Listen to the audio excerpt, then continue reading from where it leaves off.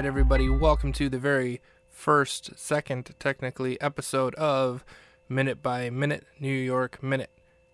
I'm going to take that again from the top.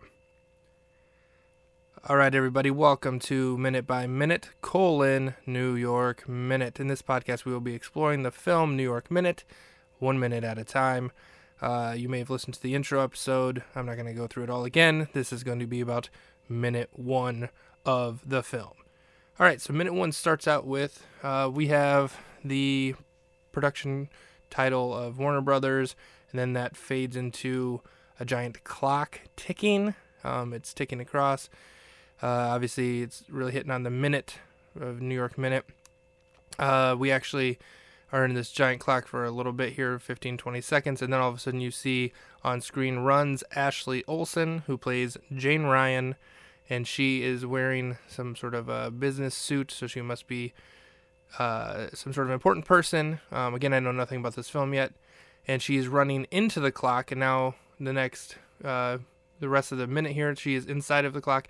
Everything was black, and then as soon as she comes inside of this giant clock, everything's white. Somebody pops his head out of the door, and he's like, "You're running late." Somebody else pops their head out of the door and says something to her, again, along that fashion. And then right at the minute mark, I've paused it here, but Mary-Kate Olsen making her first appearance. So we get both Olsen twins in the first minute. Couldn't ask for anything more than both of the stars of the film appearing in the first minute. I think they really nailed it. And she pops out and refers to her as Jane. So that's how we know her name is Jane.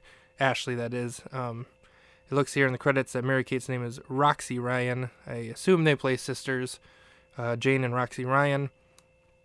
That's pretty much what we got going for the first minute. She's obviously running late for something. It appears to be some sort of a dream sequence.